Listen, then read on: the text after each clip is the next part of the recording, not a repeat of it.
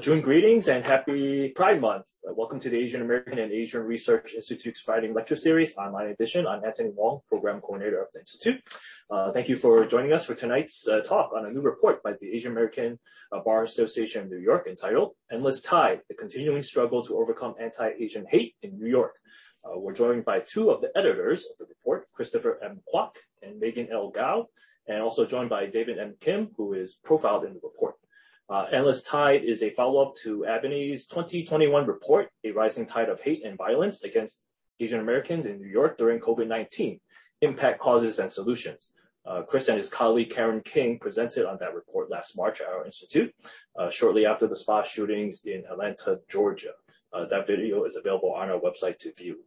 You can check it out after this talk. Christopher M. Kwok is a mediator and arbitrator with JAMS, specializing in labor and employment law and employment law. He was previously the alternative dispute resolution coordinator at the U.S. Equal Employment Commission in New York District Office. Mr. Kwok is the board director and issues committee chair for the Asian American Bar Association of New York. He is also an adjunct professor at Hunter College, CUNY, and the New York City College of Technology at CUNY. Megan L. Gao is an associate litigator at Paul, Weiss, Rifkin, Wharton, and Garrison LLP, and vice chair of the Asian American Bar Association of New York's Pro Bono and Community Service Committee. Ms. Gao received her JD and Harlan Fiske Stone Scholar at the Columbia Law School and BA from Northwestern University. David M. Kim is an agent at MTY Group, conducting commercial property services, focusing on investment sales and leasing for multifamily hotel, office, and retail properties throughout New York, Brooklyn, Queens, and integrating domestic and foreign investments in the New York City market. Please welcome tonight's speakers. Thanks so much, Anthony. It's a pleasure to be back here. We are talking about a weighty topic, and we thank CUNY Ari and Joyce Moy, who's retiring this year. So sad to see you go. Hope you'll still be around. This is an important circle for us because, of course, our report is focused on New York City. And Megan and myself and other editors have worked tirelessly on this report now for the second report, for the second time. And, it really is, of course, a sequel, to the first one.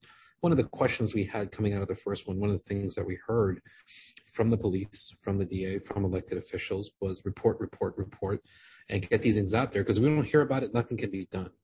And so we really took that seriously. We said, well, there are people reporting. It's not like no one's reporting. What's happening? And how are the PD, the police department, and the DA, taking care of these cases with Asian victims and anti-hate crimes and incidents? What's going on here? So we took a really close look, and I'm going to turn it over to Megan, who's going to walk us through some of the presentation of their findings and the events surrounding our report. So Megan, and I'll be back, and David Kim is one of the people profiled in the report of an incident in Queens that we're going to share with you, because we think that the stories here are really going to help illuminate some of the issues that we're pointing to. And then after that, we hope to have a discussion with you all. So stick around, and we want to take your questions and have a discussion. So without further ado, Megan. Thanks so much, Chris, and thanks so much, Anthony, and everyone on this call. It's really great to be speaking with you all for this discussion about an important topic, and thank you all for spending your Friday evening with us. So as Anthony and Chris might have mentioned, last year, Albany in February 2021 published the Rising Tide report, which was our first report that was focused on COVID's impact to the AAPI community, and also outlined some historical causes of, as well as contributing factors during the pandemic towards anti-Asian sentiment. So that report had a number of recommendations on how to move forward and address the rising tide of anti-Asian hate and violence. But we do consider that report sort of the first of a series because after the report, Albany formed the Anti-Asian Violence Task Force, which I've had the privilege of being a member of over the past year. And the task force has really been focused on doing more research and advocacy surrounding the recommendations in the first report and how we can really make those recommendations happen. So the second Endless Tide report, which was published just last week, is the culmination of all of Albany's work over the past year. So on this slide, you have basically a timeline. On the top is the beginning or the later half of 2020 and the beginning of 2021. When we were seeing a lot of press coverage about anti-Asian violence, particularly after the tragic spa shootings in mid-March of 2021, and then throughout May, which was AAPI Heritage Month. But then after that, we noticed that media coverage sort of waned and faded away. And then on the bottom, you'll see later in 2021, a bunch of initiatives by the DOJ, which Albany attended a number of those meetings and listening sessions to see sort of the initiatives the DOJ was implementing and the work that they were doing. And then towards the end of 2021 and the beginning of 2022, you have 4 high-profile cases involving victims that tragically passed away. Yaopan Ma, the man who was collecting cans in Harlem when he was attacked and stomped on the head.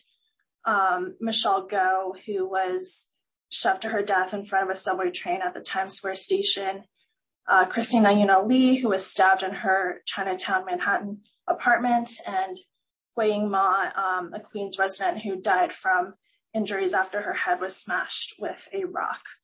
So this sort of just outlines, the landscape and what we at Albany were looking into, really trying to collect more data on, which I'll outline shortly. This slide is more about external sources of data. So you see, since the onset of the pandemic in March 2020, over 10,000 hate incidents were reported to Stop AAPI Hate, an organization that established, an informal reporting mechanism for people to report what was happening to them. And then in the first quarter of 2021, there was a large increase in hate crimes compared with the same time period in 2020. And the increase in New York was actually higher than the nationwide average, 262% compared to 189%. And then finally, according to data from the NYPD, between 2020 and 2021, anti-Asian hate crimes actually increased 361%.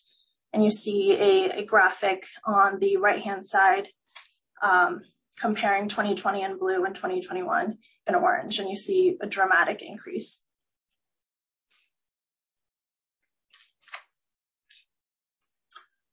So these next few slides are about the data that Albany actually collected, which forms a large part of what the second report is about.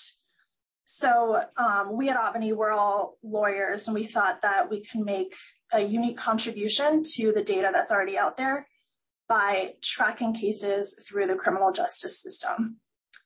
One of the observations we made in our first report was that, we haven't seen or we're not aware of a single prosecution of an anti-Asian hate crime from inception to resolution.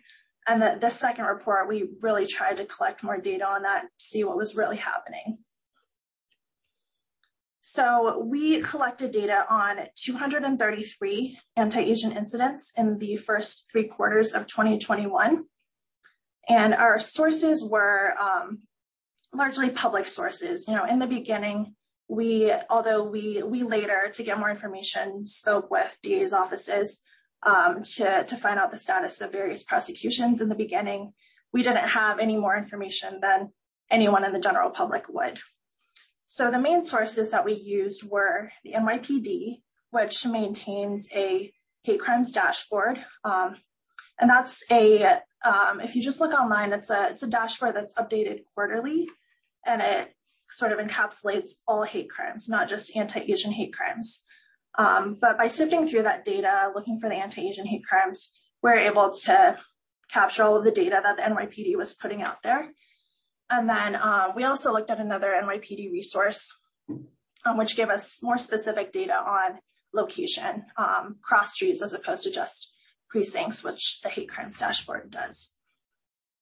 In addition, another source that we looked at was there's a number of community members that get notifications from the mayor's office for the prevention of hate crimes. And Albany is one of those community partners. And this mayor's office function puts out notifications whenever they find out from the NYPD that there is a violent hate crime. And that's violent, which they have guidelines under local regulations as to which crimes are categorized as violent. And they put those alerts out to the community so that they're aware of them. And that was another source for the public data that we collected.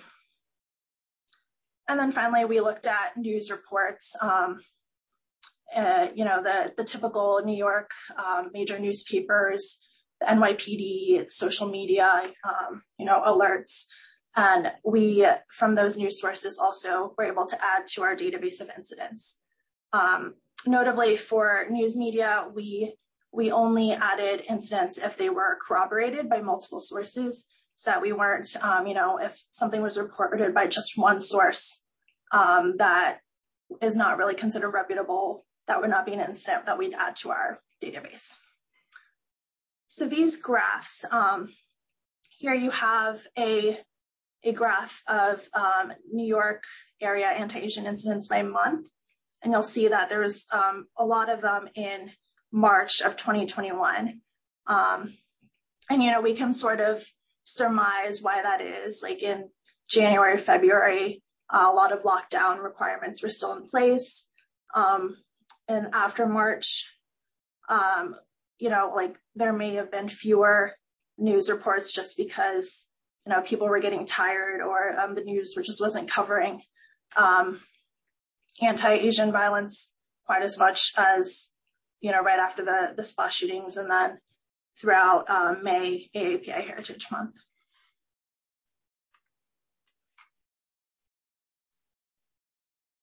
On this slide, you have what we are illustrating as anti-Asian incidents by county. So you'll see that the majority of incidents are in Manhattan, about 60%, followed by incidents in Queens and Brooklyn, and then only a small percentage of the 233 incidents that we looked at occurred in Bronx and Staten Island.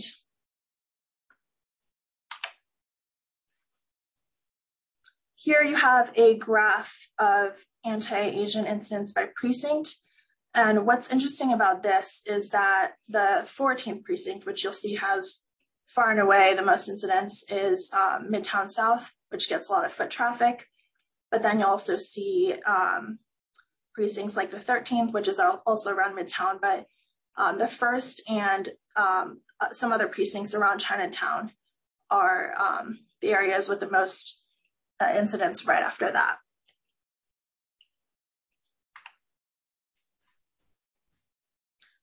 And here we've mapped out all of the incidents that we looked at. And you'll see basically the same data with a large cluster of incidents in mid to lower Manhattan, and then fewer incidents towards the outer boroughs.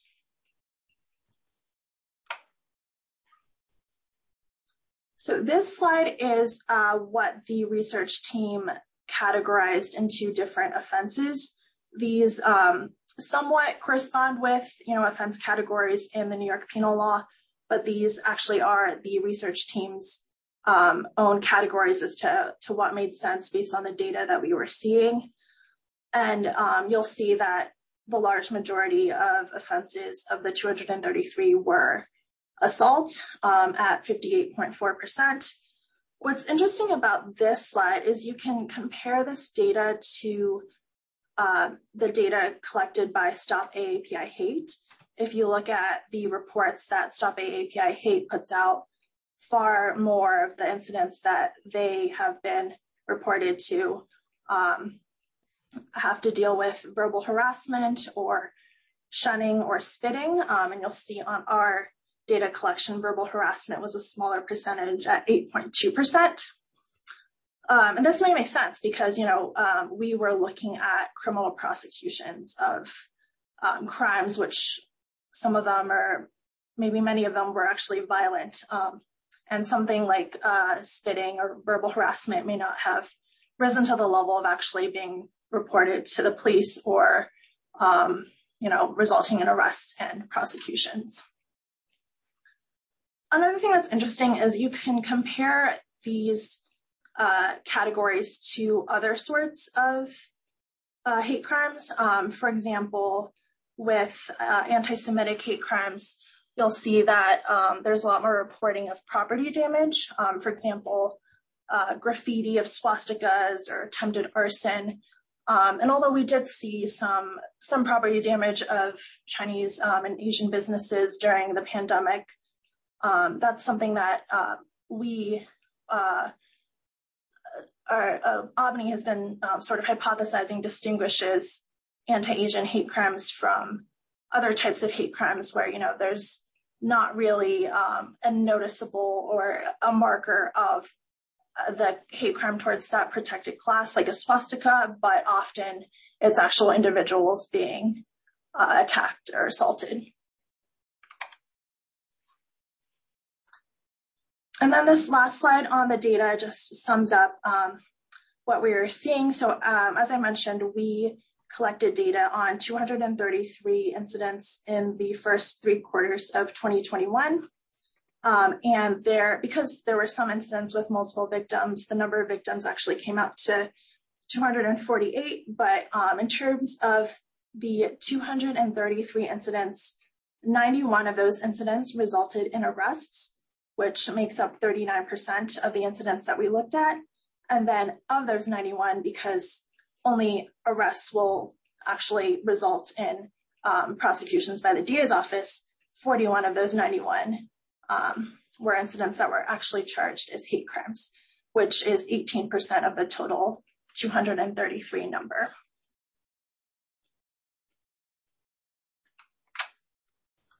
For this next slide, I'll turn it back over to Chris. Thanks, Megan.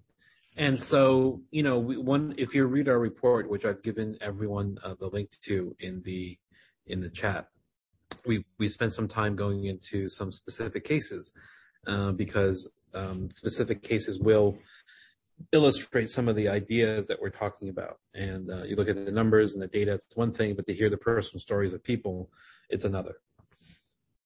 You might remember in early February of 2021, we're all holed up at home. We're about to, the lockdown hasn't happened yet. But there was an incident of where there was an Asian victim of a crime.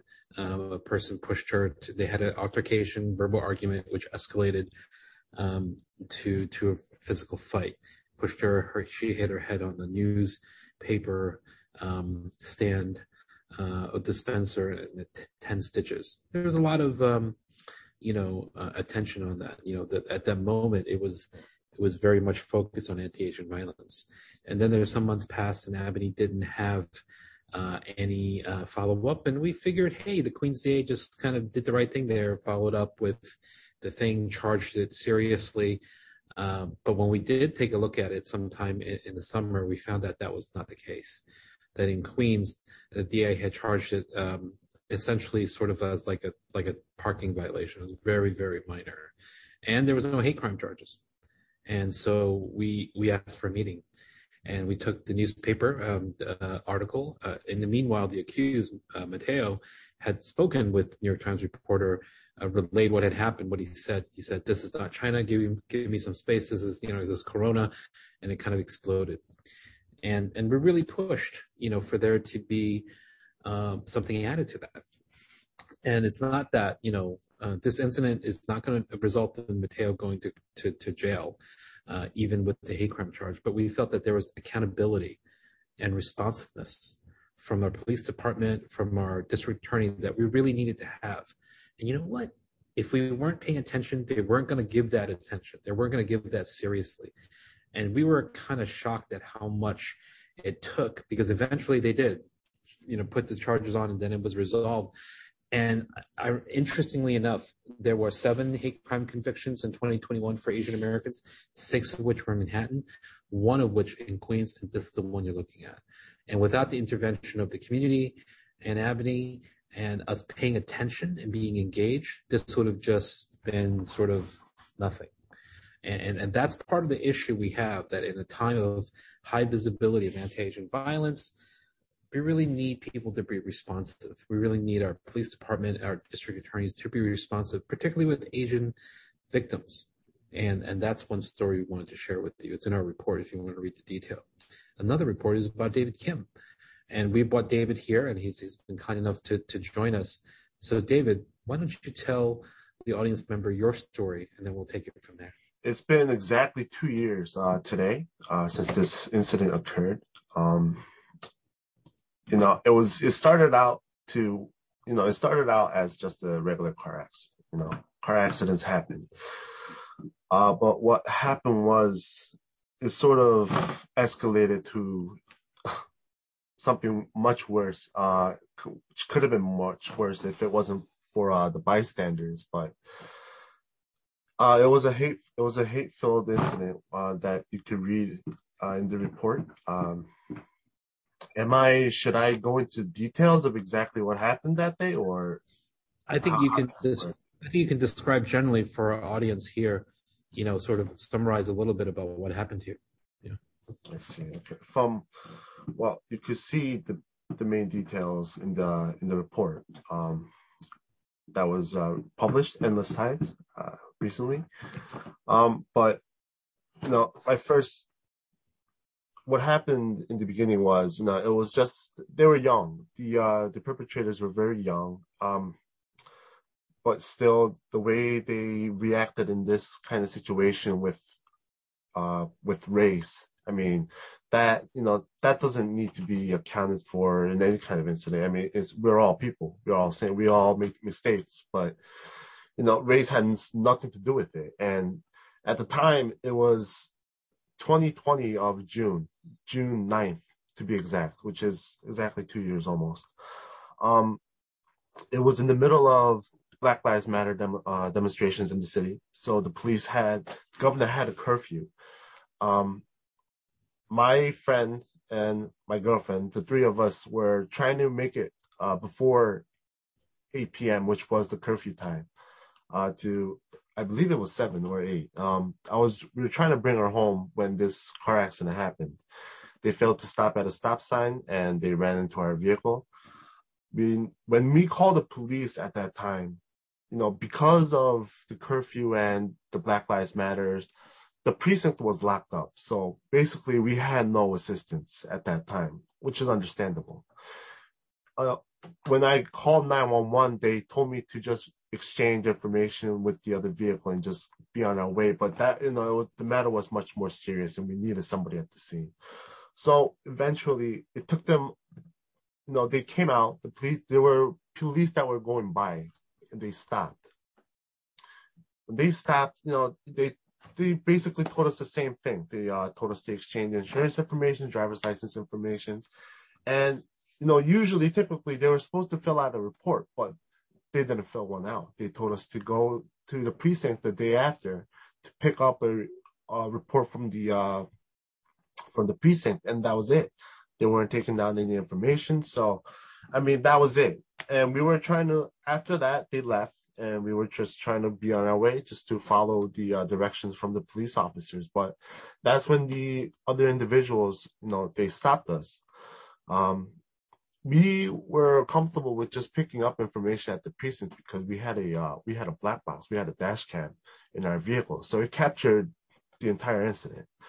So, and the thing was, the people in the other vehicle, they figured that out. They knew we had this dash cam. So we told them that we have evidence, we had all we need. Let's just be on our way and go home. We had to make, there was a curfew as well, so we need to be inside, not outside. But I mean, they didn't want to let us go, so they followed to our vehicle and they climbed into the window, and they were trying to take the dash cam off our vehicle.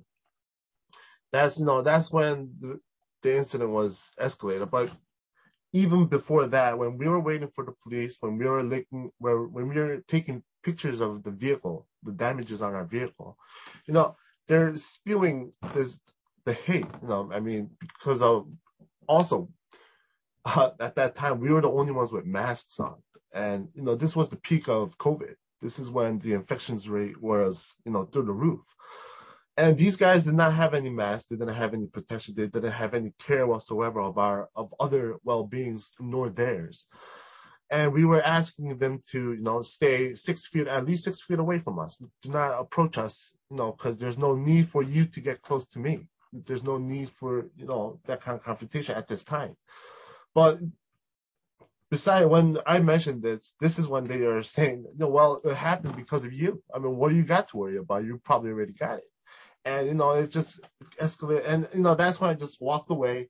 Whatever things they were going to say was just going to make things worse. And, I am also human. I get mad as well. And, when people start spewing that kind of thing, those kinds of things to me, even though I've lived here all my life, I've dealt with this thing every single day. David, can I just stop for a second?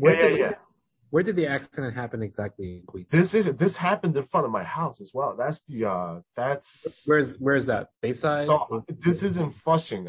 This happened off the intersection of 149th and 34th Avenue. And I live on 147. So we got in the car and we were driving out when this happening occurred. So, I mean, besides the point, that's where I live. This is my neighborhood. So I wouldn't want to cause any kind of rash, I didn't want to cause a scene because that's where I live. So if they want to, if they had the information of where we lived, I mean, we gave them our information from our driver's licenses. I mean, we live right there. So if they wanted to make it worse, they would have come back. So I was just trying to leave. And that's when How was the incident racialized? For the people that haven't heard it, what happened when the accident? How did it become racial?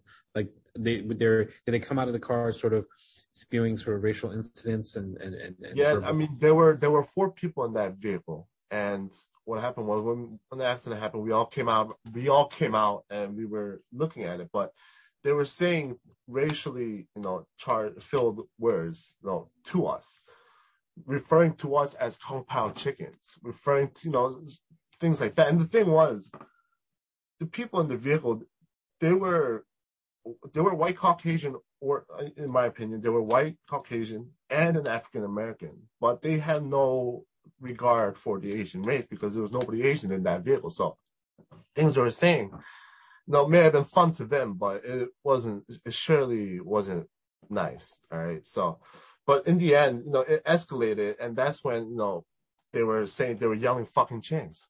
They were yelling, coronavirus. You guys are corona. You guys are the virus. And, that's when we got back into our vehicles and we were trying to leave, but they didn't let us. So that happened. They reached into our vehicle. That's when we had to push them out, close the windows, lock the doors. And we were trying to leave with a broken bumper that was scraping along the road. We couldn't pick up speed to leave. So we tried to back out, and, there were 5 people at that point. 5 people, there was 2 blocking our front, 2 blocking our back. And, we were trying to leave, but they were telling us that, they wanted to see the evidence in the dash cam footage and that his father was on the way. She called his father to the scene. Now, the father's not mentioned in the report, nor does anybody know of it unless I spoke to them first, face to face. But the father eventually does come to the scene. And at the end of this whole incident, he got out of his vehicle. He was watching from the corner of what his kids and his friends were doing, and he didn't do anything about it. So to me, this issue, the resolution to issues of these kinds of this racism, this has to start from the home. what are these kids learning? What are they not learning from their parents? I mean, and that just was a mind-blowing incident. But anyways, when that incident occurred, they kept us from leaving. They kept screaming at us from the outside, but we told them that we would wait until their father came. Out of respect. You guys are scared. I understand. We live right here. So if we don't make the curfew, we'll just go back home. That's it. But that wasn't it. And so when we really didn't comply with them to give them the dash cam, they brought more friends. They called out more people. And later on in the video, you can see a pickup truck pull in front of our vehicle with 3 other people in that car. They come out with poles, large poles, at least 5 feet. And what I suppose they were used for, because the type of the vehicle is because it was a tow truck. It was a towing vehicle. So it was probably used as a lever for a hydraulic jack it was part of their equipment. And they're holding that and surrounding our cars, and they're not letting us leave. Our front is blocked by the pickup truck, and our back was blocked by these people. We can't run them over. So, this didn't need to happen. And if this could have been it could have been another incident that's not a hate crime, as the DA says. But to me and to the other people to the other parties in my vehicle, it was definitely a hate crime. It was definitely, we could feel the hate. And terrifying. It was racially. Imagine if we were white, would have happened? Imagine if we were black, would have happened? This was specifically because we were Asian. And so what happened was, after this whole incident happened, I went to the 109 precinct, I believe it's the 109th on Flushing Main Street.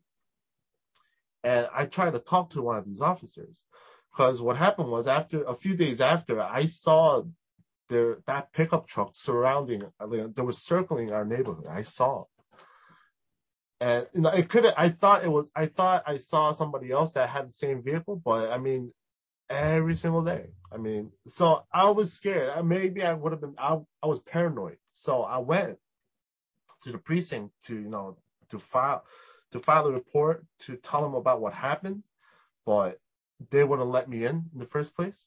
It was during the demonstration, so I understood, and I went. I left, and then a month later, I go back to the precinct. I tried to do the same thing, and this time they told me that that's a civil matter.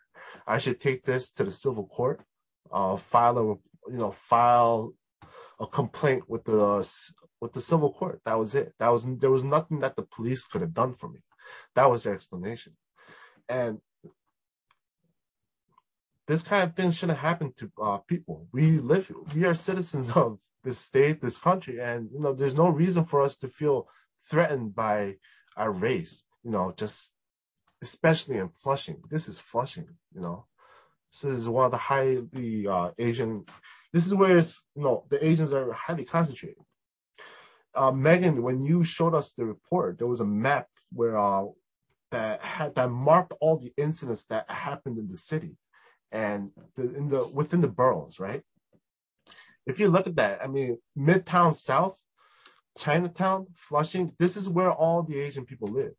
This, as a commercial real estate, sales broker, I see, this, to me, a map is, I look at it different from what you guys see it, but the way I see it, the way you presented it to me, it just shows where all the Asian people live. And this is happening in our home, in our neighborhood. This is happening where we're living, but police, they're not doing anything. So at the end of this whole incident that happened to me, the police eventually does come out. It took them 30 to another 40 minutes when we were trapped in our vehicles, so it's waiting for the police to come. We eventually had to call them. There's nothing I could do. I'm not getting out of that vehicle.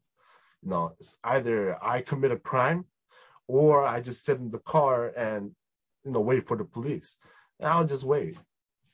I wasn't going to fight them. We can't. It was at that boiling point. That was about to happen if you unlock their vehicles. But when the police came out, we approached the police, and we told them exactly what happened, and we were supposed to leave when these guys wouldn't let us go. So we asked the police officer, can we go? And as soon as they said yes, we just got in our vehicles and we left. And they couldn't do anything. They just couldn't do anything. So, thank God that happened, but that should have happened after a car accident. That doesn't usually happen. I've been in, I think, 2 or 3 other car accidents in my life. No, this was different. So, I lived here all my life. This to most Asian people is not a big deal. That's the issue. We are very passive, especially the people straight, the immigrants, the second generations are people like me that, we can't agree with the way we react to this kind of incidents.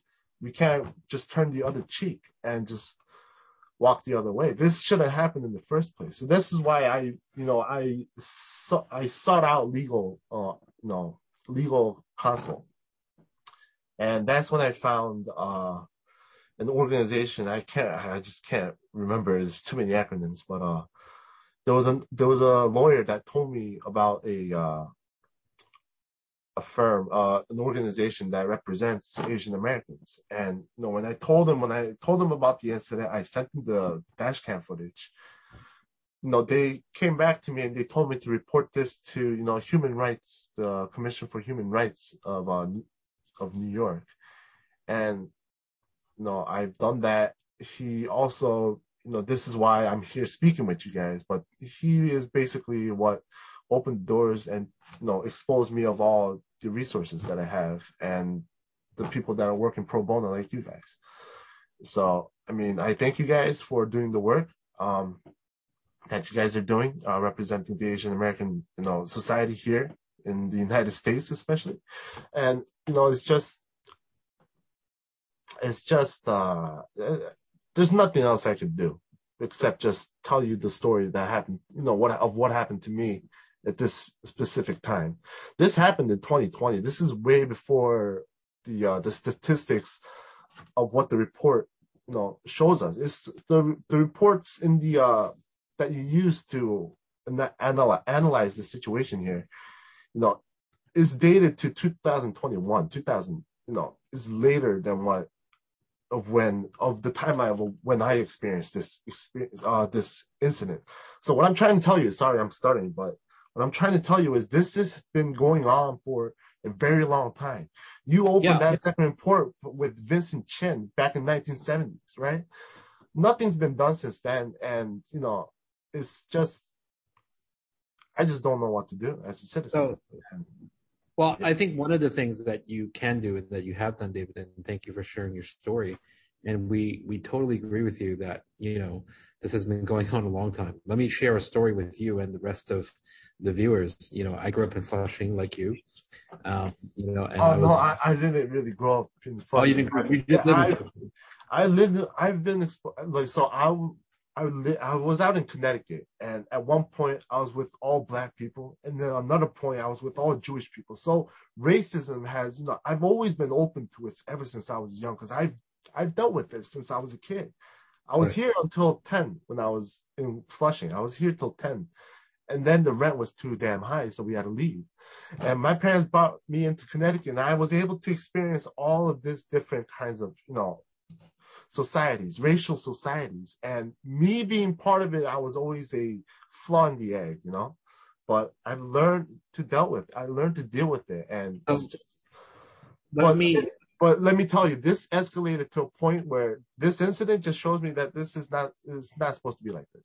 Right. And this incident didn't get captured anywhere because, it just didn't rise to a level where the police took action, even though what happened to David really terrorized you and your friends. And I remember, I grew up in Flushing and I got into a car accident with my friend. I was a passenger. She was the driver, and she was Asian American also. And it was like a kid driving his older sister's car right along 32nd Avenue to Bayside, so he could go to his job in Bayside. And stop sign, boom, ran into us. And called his mom. They're white. They're, I guess Greek or whatever. And so his mom comes driving over to the scene. This is like 2002, 2001.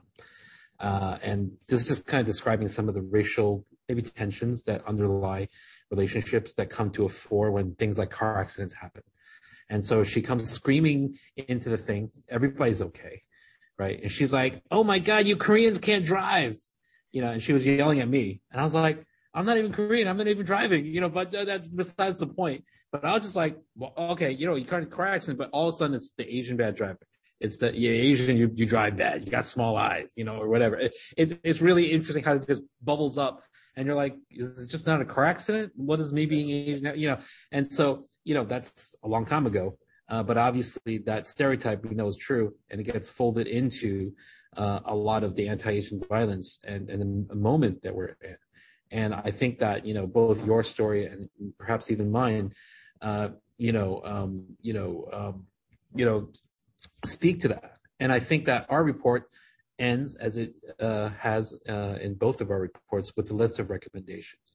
So at this point, I'm going to invite Megan back into the stage. So David, you could turn off your camera until we get back into the Q&A. And I'm going to let Megan just go through the recommendations that we have.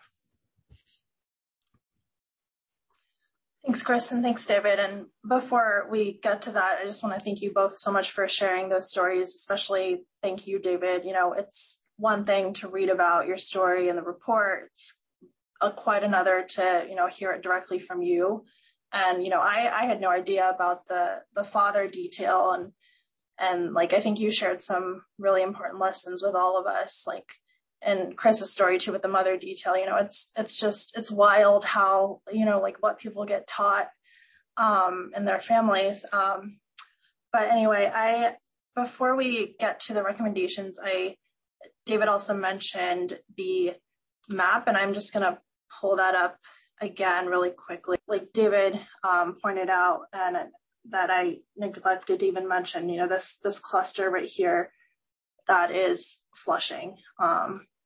So David's totally right. These incidents are, occurring in where Asian Americans live. They're occurring in our backyards. Moving to the slide that we all want to hear about, like, what can be done, what can we do? The second report has a lengthy section about, what we've been studying over the past year and what we think are really good recommendations, both focusing, on the short term, what we can do, as well as on the long term, what we can do. And out of these 9, I think a few of them may be self-explanatory, so I just want to focus on a few of these. So for number 1, improve public hate crime data reporting. Chris mentioned at the beginning that what we've been told throughout the whole pandemic and, is report. As the way we see it, or the way I see it at least, it's not even as much about regular people reporting or victims of incidents reporting. It's really about whether law enforcement reports the data they have and whether they can be held accountable. So the FBI actually released its report on hate crimes, and there was a statistic on a number of law enforcement agencies throughout the country reporting 0 hate crimes, or not even reporting on hate crimes at all. And while New York City isn't one of them, I don't think, what we found through our data collection is, like there's so little that the public actually knows.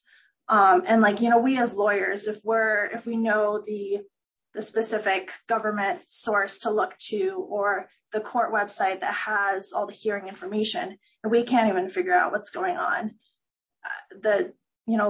law enforcement just isn't doing a good enough job at reporting to the general public. So while I do want to commend a number of the DA's offices that have been issuing press releases on recent incidents, I think, the report delves into greater detail about we just need a better system for making all of this data and all of this information visible to the public so that law enforcement is giving the public access to information and being held accountable. For number 2, recognize the community as victim and investigative partner. This is just like, I think, a really important theme because like David mentioned, it's like something like this affects all of us so deeply, and we all need to recognize that hate crimes affect a whole community of people who are wondering, could I be next to be attacked just because of who I am or what I look like? And, are those attacks going to occur where I live in my own backyard? So that's just more of a, excuse me, less of a, data point, but more of recognizing that the whole community is not only affected, but also, can be involved and can really help out. And we saw this with the Patrick Mateo case, in terms of Albany's advocacy efforts, in terms of, celebrities getting involved and, tweet like Olivia Munn tweeting about the incident. So it's really recognizing that we all have sort of a role to play, and, we all can contribute to the discussion, which I do want to leave plenty of time for Q&A after this as well. So I'll just hit on the 4th point, which is reform the hate crimes law, is something else that we, as lawyers have been studying a lot over the past year. And what our recommendation is really to eliminate some quirks or inconsistencies in the New York hate crimes law that make it hard for prosecutors to do their job. For example, there's a list of specified offenses that only those offenses can be hate crimes. Like if an offense is not on that list, it can't actually be considered a hate crime, even if, it was done with bias motivation. And some we've spoken with prosecutors who've told us, it just, some crimes just don't make sense that, this one crime is on the list, but something that's of comparable severity or even more severe is not on that list. And so that's one of our recommendations, to make sort of all crimes of that severity or similar severity that are done with the hate crime requisite bias motivation to be able to be categorized as a hate crime.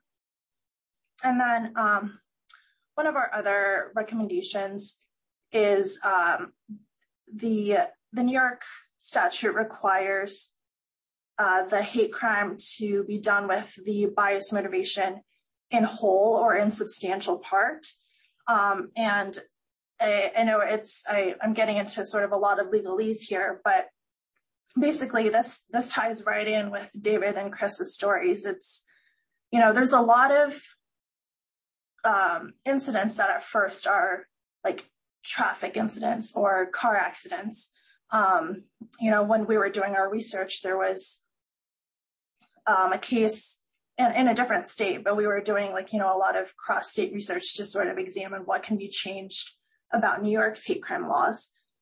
And we were reading about a case in Washington where there was a traffic incident or someone was issued a traffic ticket, and they got so angry and they, attacked the parking ticket booth person, and they started calling them the N-word and, really lashing out because of the race of the victim. But then, it's hard to pinpoint, was that because they were angry over the traffic or parking ticket, or was that because, they had a real hate motive and bias motivation? And, if the statute, in New York, requires that the hate motive be in whole or in substantial part, it's really hard for a prosecutor actually to ever prove that. As one of the partners at my law firm that I work with likes to put it, Jen Rue, she's like, when you think about it, how can you explain whether you love someone or why you love someone? Like, can you pinpoint that and like explain exactly what your motivation is?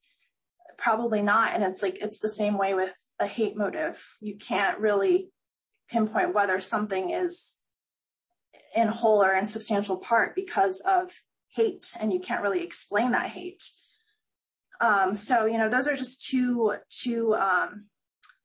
recommendations among others we'd make to the hate crimes statute to make it easier for prosecutors to do their job. And then finally, the last point on this list, I've skipped over a number of them that probably are pretty self-explanatory, but in terms of revisiting bail reform, we could have a whole discussion about this point alone. But in terms of what we've put into the report, Albany does support Governor Hochul's new bail reform points, which mainly, like, for example, crimes involving violence or the threat of violence should be bail eligible, which basically means just that a judge can set bail, not that they have to. And that kind of sort of goes back to the age-old determination, which, still exists in federal law, but is sort of getting reformed away in state laws that, like bail should consider whether someone is a flight risk and a danger to the community, because the purpose of bail is to ensure that the potential defendant shows up for their hearings. And we think that, the judge must have discretion to be able to consider those two factors, whether someone will flee and also whether they are really a danger to the community. And that's glossing over a lot of the points, but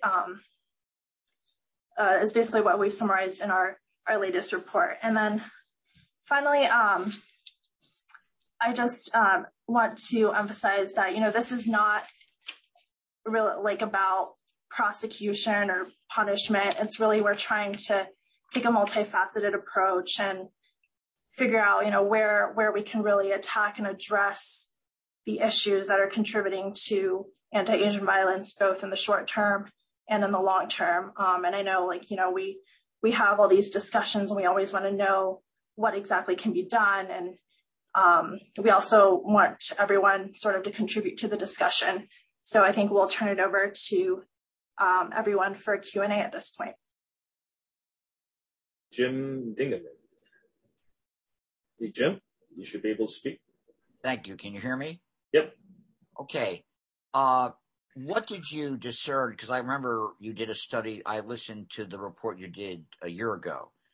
And in terms of the ethnicity of the perpetrators in these various incidents, how did you sort of discern that in terms of how it breaks down? And secondly, what do you make of the fact that what's publicized in these high-profile cases is the ethnicity tends to be non-white in these murder homicide cases? Is that not is that an anomaly, or is it reflective of what you've discovered, or how do you make sense of how the media is portraying these events? Yeah, Megan, did you want to talk about a little bit about the data collection? Yes, I think the short answer is we don't have a conclusion in terms of, the race of the perpetrator. We did attempt to collect that data, and we just found that it was too difficult. The information just wasn't out there, or, the media sometimes it was hard to discern from a media article what the race of the actual perpetrator was. And sometimes, it's sort of, what is the media reporting on? I think we didn't have data that we were comfortable with in terms of preciseness or accuracy. And so we found that data point just wasn't there. Yeah. And then, we don't see this as a Black on Asian problem. In the media, there is a narrative, I think, story about Black on Asians being one of the drivers, and there's been a lot of concern about that within the Asian American community. We think that this is the moment that we're in. Everyone's kind of experienced a tremendous amount of stress. There's a lot of stress. Everyone's lashing out at everyone else. There's a really, we're in a moment of great stress and great violence in our country. We think that much of it has expressed itself in anti-Black, anti-Asian, and anti-Semitism. And actually, those are kind of the tropes that we return to. There are Blacks that are attacking Asians. True. There are whites that are attacking Asians. Also true. There's everybody on Asians, right?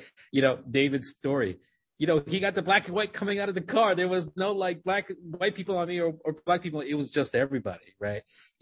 And so it's just something that's really in the water, so to speak, right? And we have to talk honestly about that history and where it comes from and not ignore things that are facts. But we certainly don't think of this as a Black on Asian problem. We see this as a larger scale problem within the scale of our country, right? At 7:30, we're gonna focus on in another program that we're doing, a community convening about the murder of Ziwan Yan, the Forest Hills Chinese restaurant delivery person who was killed by a white person, a Jewish person, right? Within sort of Forest Hills, there is violence everywhere, unfortunately. And we haven't located sort of say, this is the group, and if we take care of that, that's over. It's not true. And so we haven't focused on that. And when we focus on the history of our country, the violence that is there, how it's expressed within our culture, how we can deal with that, how we can acknowledge it and try to progress. David, I don't know if you have anything, sort of on that matter, perhaps, that you wanted to say. No, I completely agree with you. There's a lot of people on Asian people. It's just, and there's a lot of stress. And this, like I said during my story, this was in the middle of Black Lives Matter. This was in the middle of the coronavirus pandemic. I mean, it's a lot of things going on, and people are stressed. But so I completely agree with what you say. Yeah, and by noting the stress in our country and in our society and maybe globally, it's not to, of course, excuse any of it, but as to locate the moment that we're in. We have 1 million dead in the United States, outstripping the number of dead in the Civil War, it's enormous. There are the 1 million dead has left 9 million people directly affected by COVID-19. So we are perhaps not yet, because we're in the middle of it. How do we wrap our heads around this loss? How do we wrap our heads around the stress in our lives? It's an incredibly stressful time, and it's bringing back up the targets that are often the targets during sort of these moments of stress in America through economic times, and now through a pandemic. And so that's how we are locating this sort of era. So we have a question from May Wong. What resources would you recommend to help victims of hate crime? I do know that Albany has a program called the Hate Eradication Active Response Team, I believe. It's called the HEART program. And you can find more information on the Albany website, or I'll find it and put it in the chat. But it basically aims to walk victims through, any sort of resources they might want or need, whether that be getting help talking to police or the DA's office, or getting mental health resources, or whatever, the victim decides they want to do. And I know our law firm also does a number of representations helping victims, deal with things as mundane as how to get funds from GoFundMe, or so I think HEART also, has a thanks, Young. The link is in the chat now, but it's basically, whatever the victim wants to do, someone from HEART will listen to them and take that on and try to help them get whatever resources they may need. Great. We have a question from Hafsa Ansar. This is for Chris. How do you think racial triangulation has impacted the rise in anti-Asian hate crimes? Well, I think the media narrative, and you see it in social media, you see it in news, that it's a Black on Asian thing. And so we want to be very honest about this. There are Blacks on Asian crime. There's whites on Asian crime, right? One should not predominate and then be seen to be the problem. That's racial triangulation, and then buying into it. What we want to say is there is blank on Asian crime. There's also anti-Black crime, anti-Semitism. We've seen the rise of it.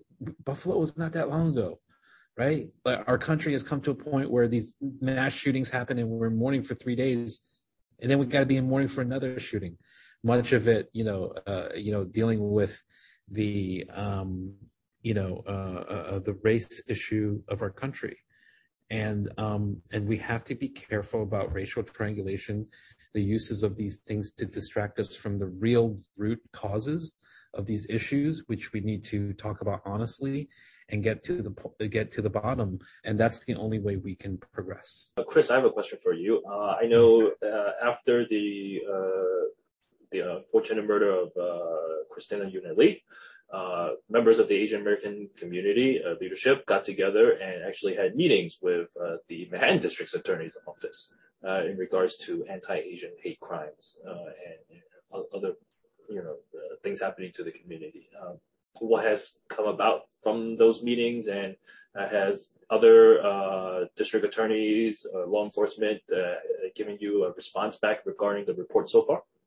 So, if you remember one of the slides, the vast majority of the incidents happen in Manhattan because, for many of us, Manhattan is the center of New York City, right?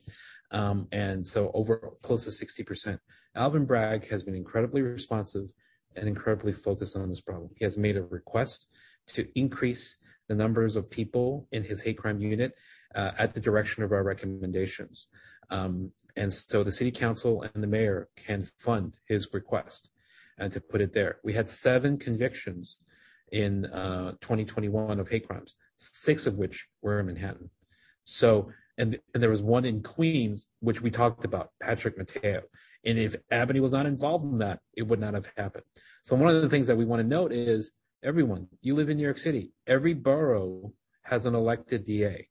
Every borough has an elected DA that should be responsive to the people that live in that borough. And you know what? Queens has become a new, center of Asian Americans. Are we being protected? Are we given in our own homes, a block away from our home? Can we be comfortable? Can we be safe? Can we have the responsiveness by the police and the respect that we deserve as human beings? And if we do not have that, there are tough questions that the PD and the Queens DA here, speaking about David, talking about these things, need to answer for us. And we really need to press them. So, in Brooklyn, we need to see more there too. There's not been any convictions in 2021 for hate crimes, right?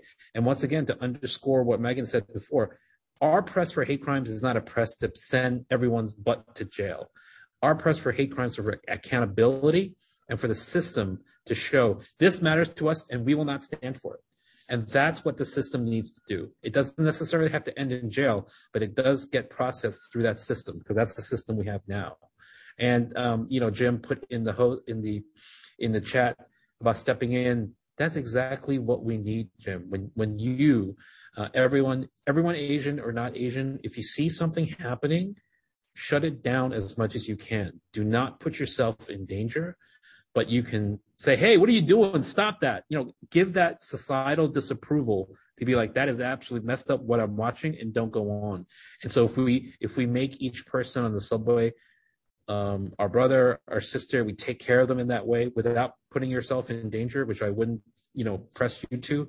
That's what we need to start doing so we have some sense of humanity and compassion and come back to our society. And I've gone out of my way as a New Yorker to be super nice to everybody that I bump into, hold the door, spread some like courtesy, and just be like extra careful, just because I think we need that extra, because we're all so like close to exploding, even if you don't know about it.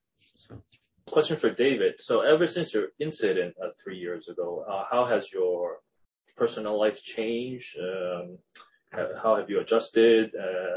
In addition to sort of speaking about your incidents to teach others about what happened, have you had to sort of perhaps go to counseling, etc., in order to deal with the stress that you had that particular incident? Well, it's been 2 years since. At first it was I did get surgery. I eventually did get surgery on my left shoulder, so I've been rehabbing that.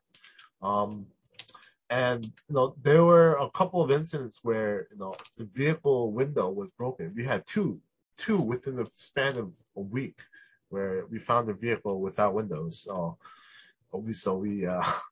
that's I've been trying to we've been careful in our own neighborhoods of where we park and where we what we do, what time of day that we leave.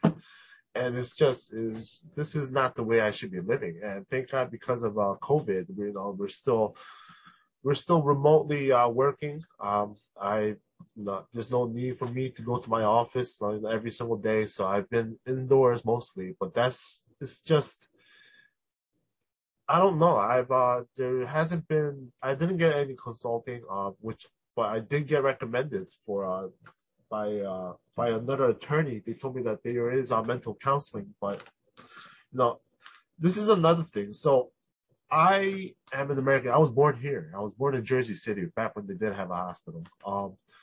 But my girlfriend came to the United States 6 years ago, 7 years. It's been 8 years now. But she's immigrated here. English isn't that good. And my friend that was also with me in that car, he came here when he was young. When he was 10. So he's a green card holder. And he and I sort of agrees that this shouldn't happen. But, my girlfriend, who is newly immigrated here, she, lives in fear. It affected her more than me. We're guys, but I mean, she's scared in the first place. And, her life has changed more than mine. I've been through this a lot, but it's just the smallest things like this can impact the way a person, views a certain race or a certain society. So, at first, she was okay, but as time goes on, she sort of starts avoiding people, avoiding contact, and it's just. So this is why I'm taking steps and trying to resolve this matter, find some kind of justice if there is one, which until now, even today, I don't think there was any justice in this incident, and it's just aggravating. So I mean, it's just the milk is already spilled, so there's nothing else that we can do. And that's just the way I've been living right now. So it was just a bump in the road. So, yeah. Thank you for sharing. We have a question from Alexander Chu Fong. How are other community leaders addressing anti-Asian AAPI hate crimes? And are other groups addressing the growth of AAPI hate within their communities? I think a lot of groups are addressing it. The Asian American Federation, if you go to the website, it has the program called Hope Against Hate, has created a mental health directory for Asian Americans so that you can search for a mental health provider by language, by geography. It's one way. There are conflict de-escalation programs that the Federation's been running. That's another way. There are some organizations, nonprofit, that are not doing much beyond it because they're politically tied to a certain, sort of view, and they're not been engaged, I think, nearly as much as they should. I will not name names. But whichever organization that you think, hey, what are you doing? And you go to the website and you see there's nothing about this. There's nothing about anti-Asian. Then you need to hold them to account that if they are to serve your community, they need to have something that they can propose instead of just criticizing proposals that we have put forward, which is often the case. And lastly, there have been a tremendous growth of new Asian American nonprofits by many Asian Americans who were not previously politically or socially active, not community active. I mean, I think I can think of at least 5 to 7 new organizations that didn't exist pre-COVID-19 pandemic. So there's a lot of hope in this moment. There's a lot of growth. One of the things that we're doing to address this is long-term education. So we've pushed for Asian Americans and the law to be offered by law schools. We've so far increase the number of law schools doing this by 4. By 4. So 4 law schools are going to offer Asian Americans in the law next semester. That didn't before. So we feel really good about that. And we think that long-term education is key. And of course, why Ari at CUNY is so important. I teach as an adjunct at CUNY Hunter in the Asian American Studies program because I think that's important. And as you well heard, maybe many of you heard, API curriculum will be created for the K through 12 New York City Department of Education. So that will help long term. But many of the things that we're offering in our report here in Albany are immediate and near-term proposals. In regards to the 200 plus cases that you studied for the report, did you break it down by victims' gender and also the different groups that were sort of attacked, East Asian and other groups? Yes, we did break the victim data down by gender. I don't have a slide for that, but it is in the report. We do not have a breakdown of, specific ethnicity within the Asian group, just because that data also is not available. Well, does the New York City data sort of track with like the national trend in regards to sort of a lot of these attacks or sort of or incidents involve more women towards women than men? Yes, definitely. It's on page 22 of the report. We have a graph that shows that 55.2% of victims were female and 44.8% were male. So it's a slight skew towards victims being female, but which I believe tracks generally with the national data, but it's not, overwhelmingly skewed one way or the other. Jim Dingerman asks, does NYPD in its reporting mark down the ethnicity of people doing these hate crimes against Asian Americans in their reporting? I guess you didn't find any particular data when you were doing your research? So the public-facing data is very limited in terms of any information on the perpetrator at all. Any member of the public can do a Freedom of Information Law request on the NYPD, and then they can give you the complaint report or the arrest report, and the arrest report will have that data, but it's just a little bit harder to get. Thank you to our speakers once again. Remember to be an upstander if you see a fellow person in need.